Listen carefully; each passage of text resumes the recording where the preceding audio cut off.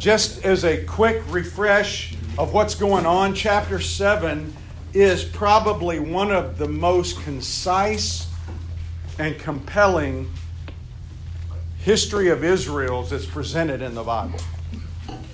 When Stephen lays out before the Sanhedrin this basically reasoned response against the false charges they made against him, he starts back with Abraham and unfolds Israel's history.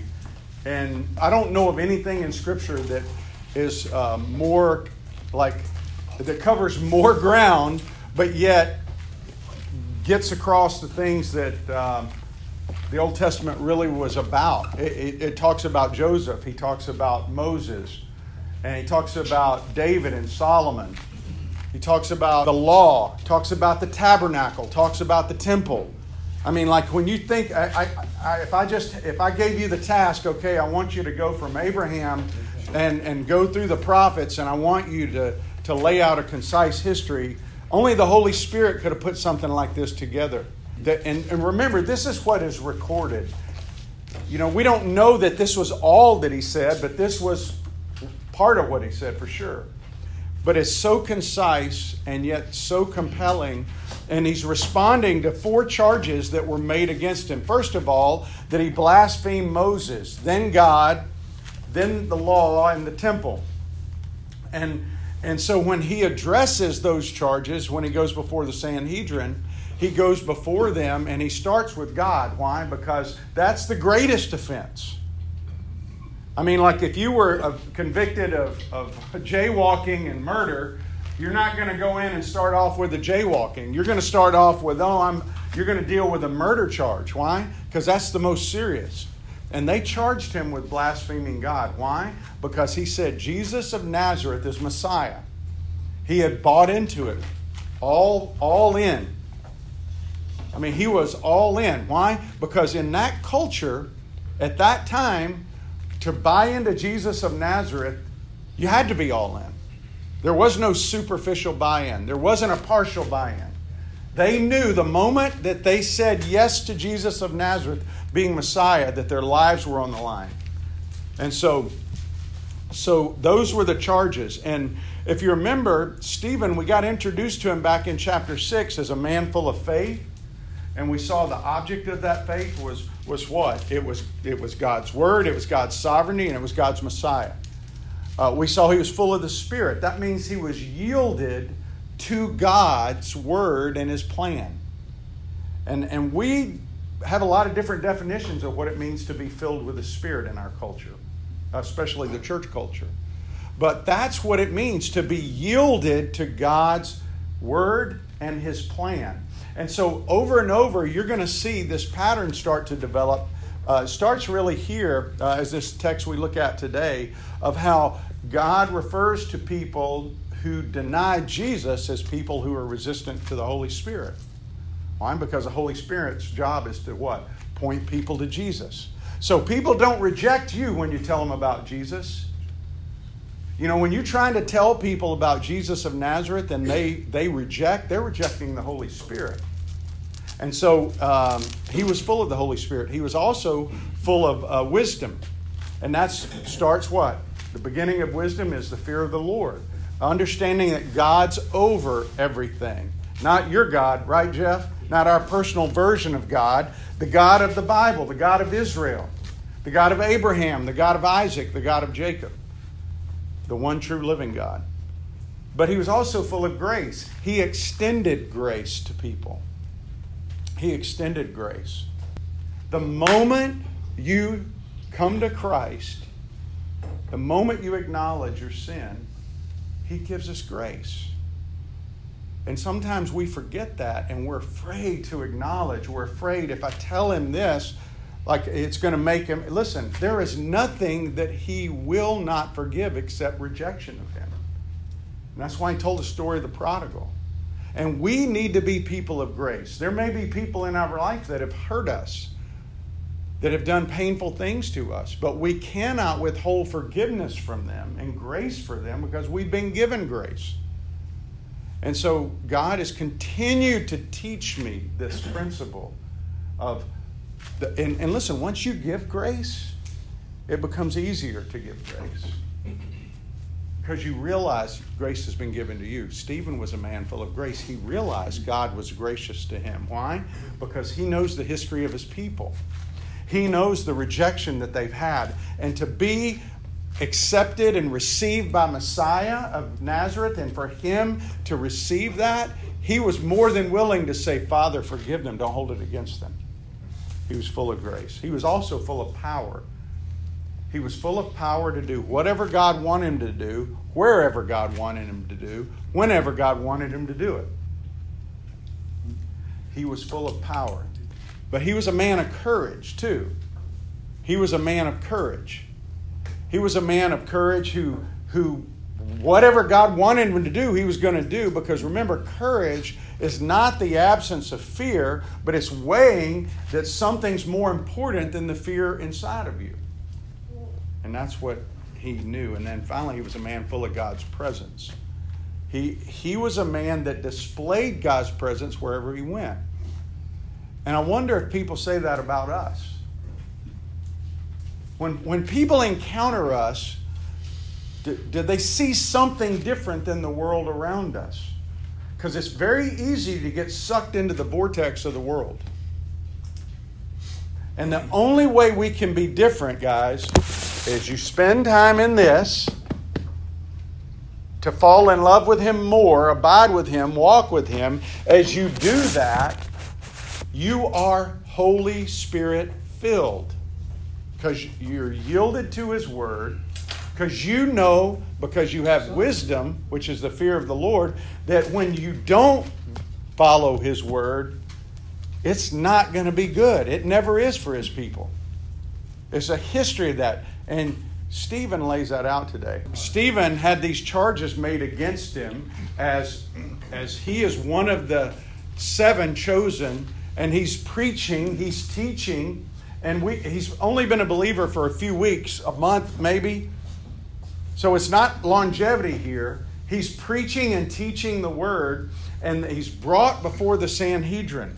And they bring up these charges of blaspheming God, blaspheming Moses, blaspheming the temple, and blaspheming the law. And last week we looked at his defense. He was a bold witness, we said, as he defended the faith, and he's a biblical witness. And he starts off by taking them back through the history, mentioning Abraham. Why is this important? One of the charges probably against him, not necessarily a law charge, but just one of the reasons they didn't like him, he was a Hellenistic Jew. He came from outside of Israel. He was not Palestinian. He was Alexandrian probably. He was Hellenistic. He came from outside of there, and they tended to look down on Jews that were from outside of Israel for not being there. And so he brings them back to Abraham to say, hey, Abraham came from Mesopotamia. He was a pagan worshiper. He was brought here by God's grace, this land that you now live in. Remember that? And he said, you know, the new covenant, Jesus of Nazareth, is not against God, it's from God. And he affirmed God, his love for God, the God of Abraham, the God of Israel. He affirmed his love for the God of glory. Remember we saw in Psalm 29, 7 times in that psalm, he says this phrase, David does, the voice of the Lord goes forth 7 times. The voice of the Lord. And he's communicating something to his listeners there. He's saying, I'm one of you. God moved Abraham to Israel, and I'm one of the people. He talks about our Father. I'm with you in this. And it was about a promise. He said Abraham didn't get 1 foot of possession in the land. It was never about a possession. It was about the promise. And then we saw how he unfolds the story, and he goes through Joseph. And why was that important? Because here he introduces for the first time, he starts the indictments, talking about Israel's indictments. Why? The patriarchs rejected Joseph. God said, this is my chosen one to deliver this family. The family's going to serve him. And what did the brothers do? They tried to kill him. Well, they wanted to kill him. But they sold him into slavery. So he was rejected, but then what? The second time he came, he redeemed his people. You'll see a theme there. And it's not a theme that I think Stephen really... Stephen didn't go sit up in a study and write out this sermon. The Holy Spirit came. Why? Because over in Luke, I think it's 21:15, he said, don't worry about what you're going to say in front of people. When you get there, I'll give you the words to say. And he did. He gave him those words. But Israel had a history of rejecting God's messengers and his plan.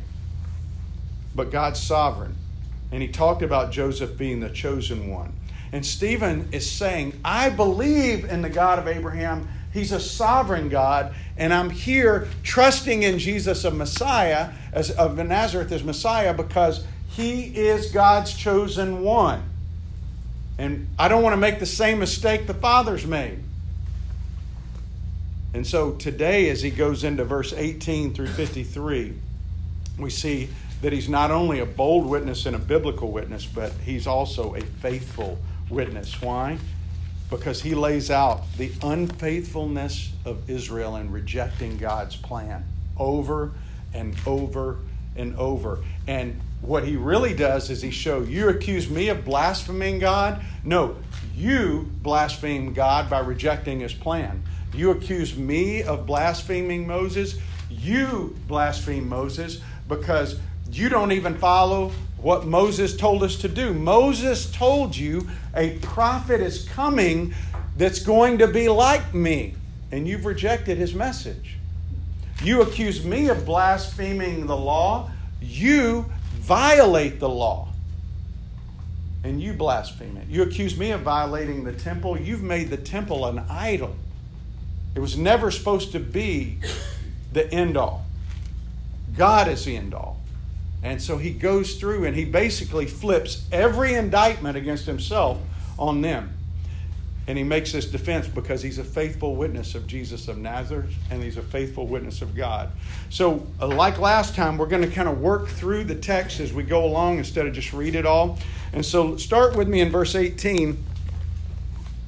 And it says, well, we'll go back to 17 just to bring in. As the time of the promise drew near, the promise made to Abraham, which God had granted to Abraham, the people increased and multiplied in Egypt.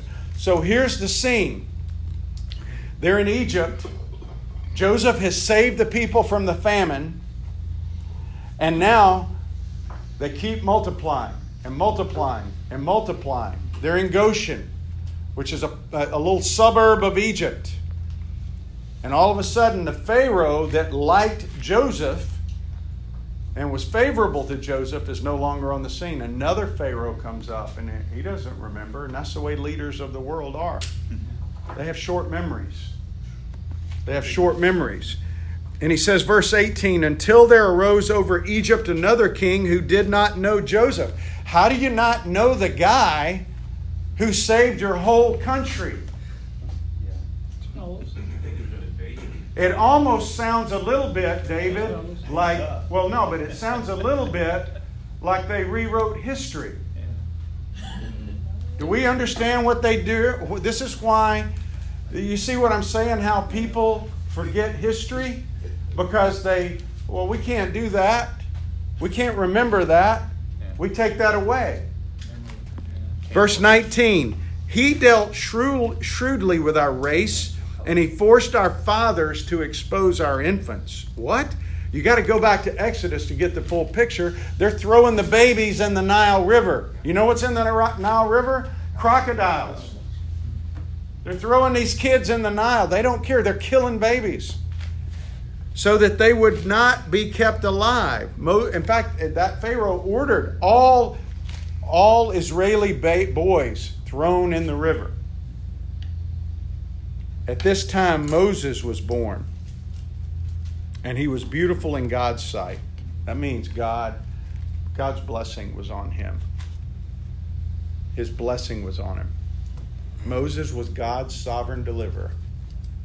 He was the one that, and here's Stephen presenting Moses. Now, he's not blaspheming Moses. He's about to affirm him in a lot of different ways.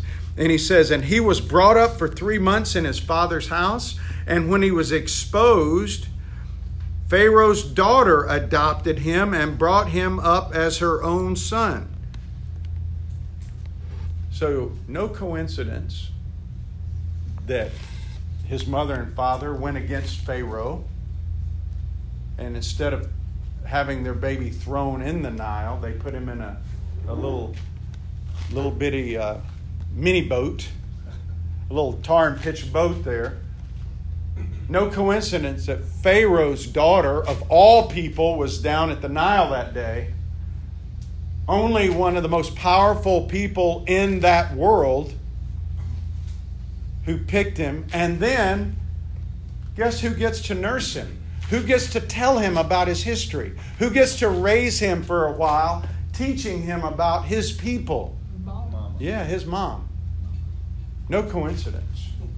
No accidents. It's God's sovereign plan. And Moses was instructed in all the wisdom of the Egyptians. This was a very educated Israeli. And you know what's crazy? All of his other people were slaves.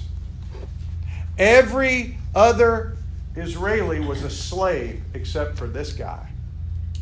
Talk about being lucky, hitting the jackpot. He got picked out of that.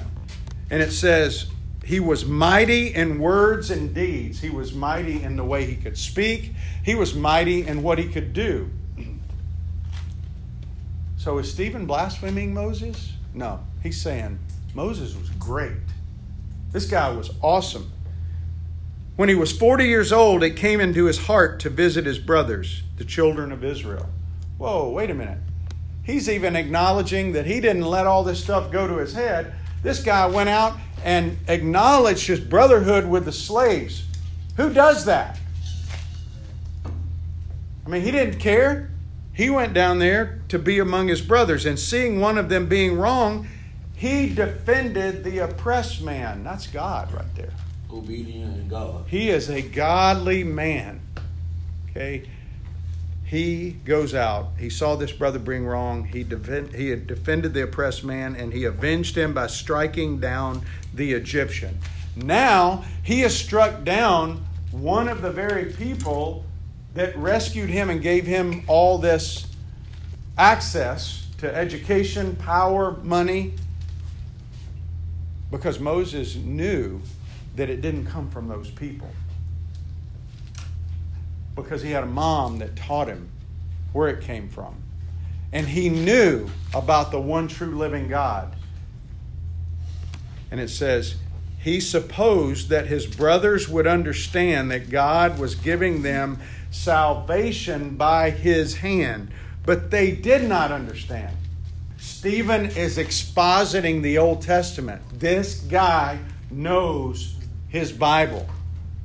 And he's expositing God's explanation of what was going on. That Moses went in there, he's right, thinking he was going to start a revolution and lead his people out. Why do you think he thought that, by the way?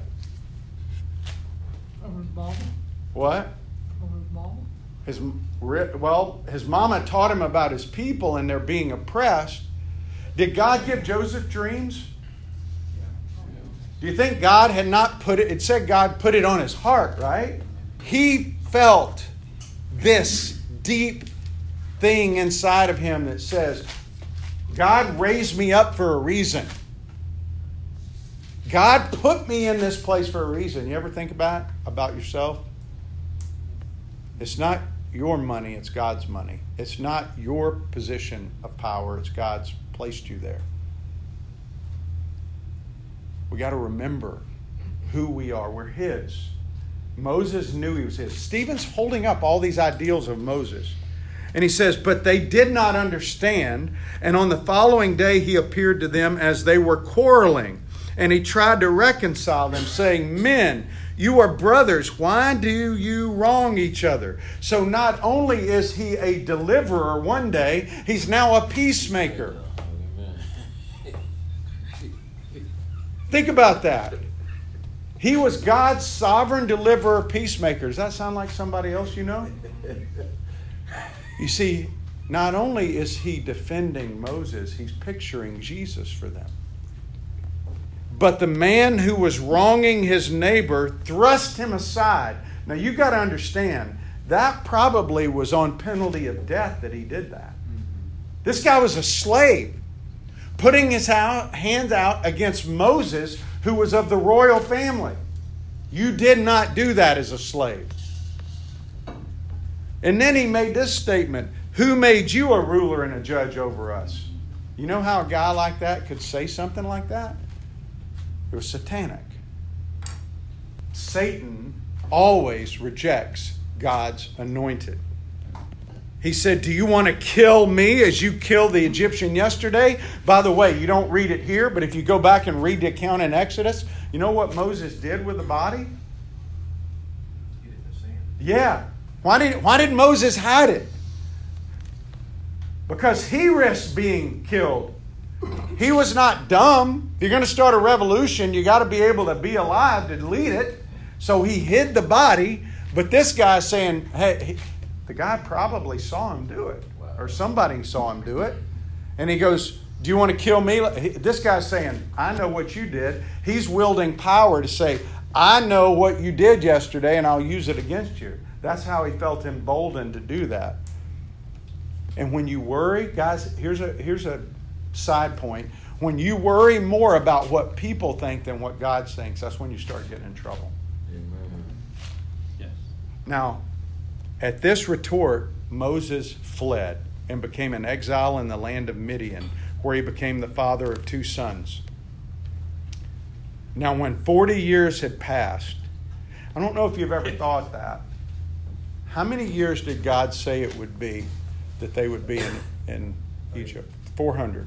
How many years were they in Egypt? 430. Makes me wonder, Moses here may have stepped out too quick. Maybe Moses in his own, even though God had called him. Remember how Joseph said, you're all going to bow down to me?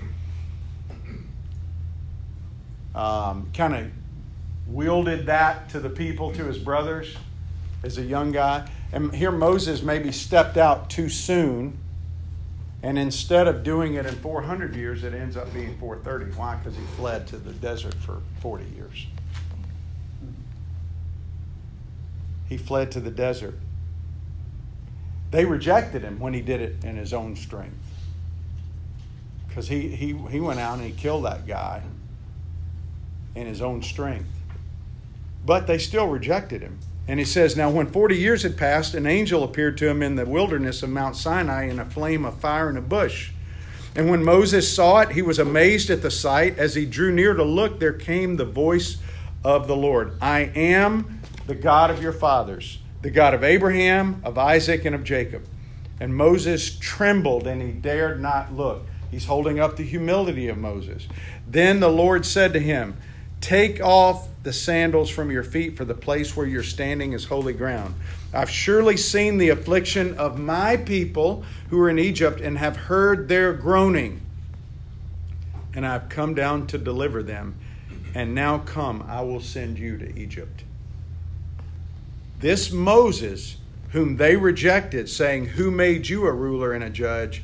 This man God sent as both ruler and redeemer by the hand of the angel who appeared to him in the bush. This man led them out, performing wonders and signs in Egypt, at the Red Sea, and in the wilderness for 40 years. This is the Moses who said to you, God will raise up for you a prophet like me from your brothers. Moses was a foreshadowing of Jesus. Like Jesus, he came from among the people. Like Jesus, he came from a high place to come to live among the people and say, I'm going to deliver you. He was a deliverer. He was rejected. But by rejecting Moses, the people rejected God. Stephen actually honored Moses and believed in the one Moses foretold about. So who really is blaspheming Moses? It's these people. If you go back to Deuteronomy 18:15, you see it. And by the way, back in Acts chapter 3, when Peter's preaching, he reminds him of the same thing. In 3:22, the same quote from Deuteronomy, God's going to raise up from among you the one that Moses foretold about. What was that verse? Deuteronomy 18:15. So Israel is the real blasphemer, the fathers. They have a history of rejecting God's leaders. True? Yeah. True? Yeah. And Stephen is saying, you're accusing me of blaspheming Moses? You blaspheme Moses here. Then he goes on. This is the one, verse 38, who was in the congregation in the wilderness with the angel who spoke to him at Mount Sinai. What happened at Mount Sinai? The law. And with our fathers he received living oracles. Why is God's word living? Because it's from God. Remember Hebrews? Says what? The word of God is living. It's active. It's sharp. It's discerning. The living oracles, he's talking about the law. So now he moves from, he's defended against the blasphemy against God, against blasphemy against Moses. Now he's going into their charge against blaspheming against the law. He says, he received living oracles to give to us. He's saying, I believe in the law. Our fathers refused to obey him. Whoa. Now he's saying, not only did they reject him as a leader, they rejected the oracles of God. They refused to obey, and he tells how. They thrust him aside, and in their hearts they turned to Egypt. Egypt was always symbolic of sin. Saying to Aaron, make for us gods who will go before us. Egypt worshipped cows. Did you know that? That was one of their many gods. So when he says they turned from God to Egypt, they said, Aaron, make for us golden cows to represent God. As for this Moses who had led us out from the land of Egypt, we do not know what has become of him. How long had he been gone? 40 days. What did he do in Egypt? How quickly they forget. The plagues, the parting of the Red Sea. They've forgotten already. Do we do that? We forget what God does for us? Oh, yeah. Do we turn to Egypt? When you hit rock bottom, you can't. Yeah. They made a calf in those days. They offered a sacrifice to the idol. And they were rejoicing in the works of what? Their hands. Do we do that? Do you think technology makes us worship our hands? Do you think we think we're something? But God turned away, and he gave them over to worship the host of heaven. You know where else you read that word, gave them over? You see it in Romans chapter 1. To worship the host of heaven, as it is written in the book of the prophets.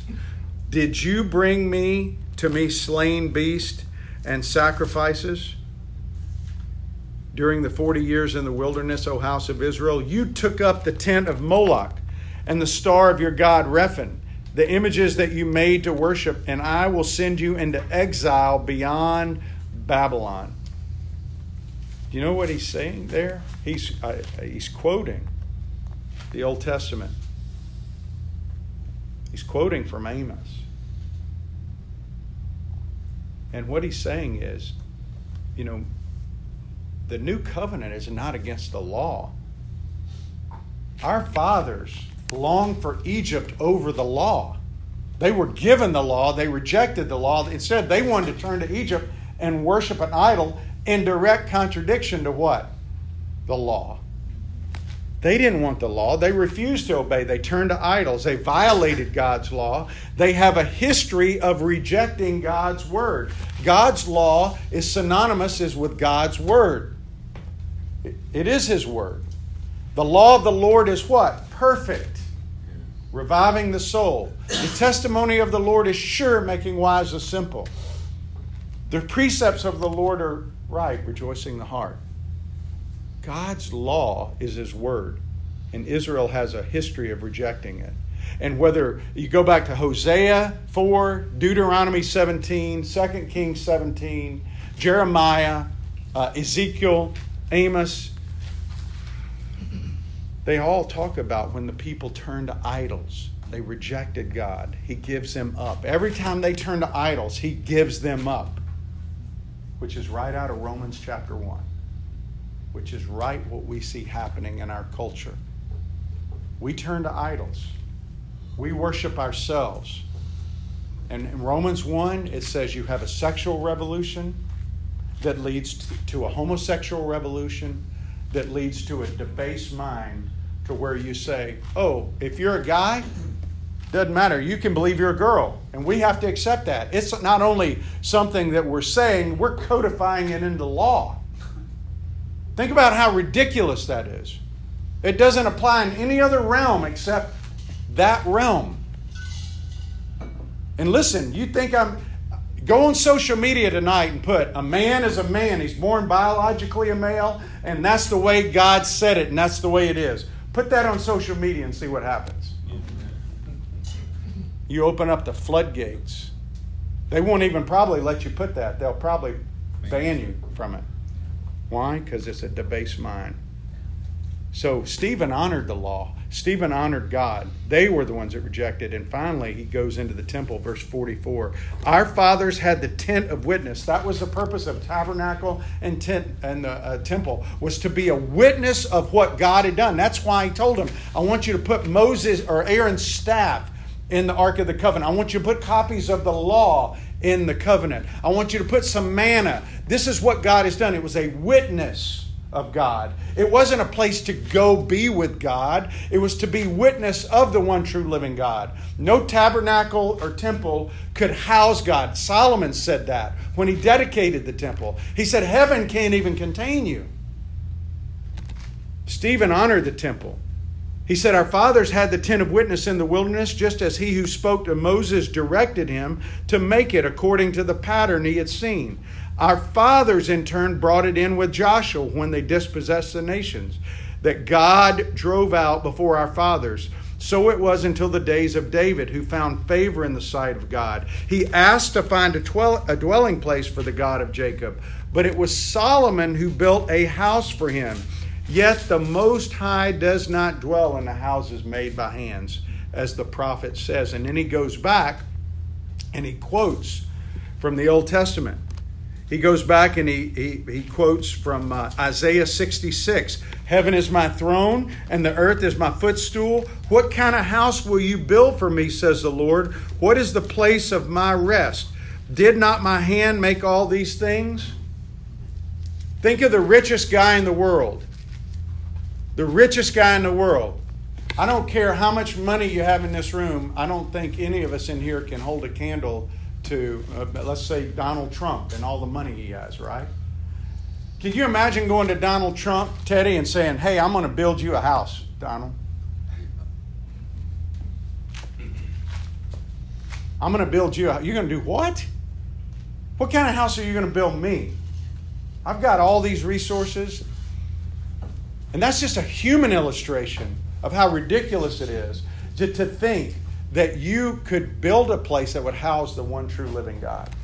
And yet, God allowed himself to have a place as a testimony of his people to worship. And it says, the Most High doesn't dwell in these houses. He says, heaven's my throne, earth is my footstool. What kind of house will you build for me?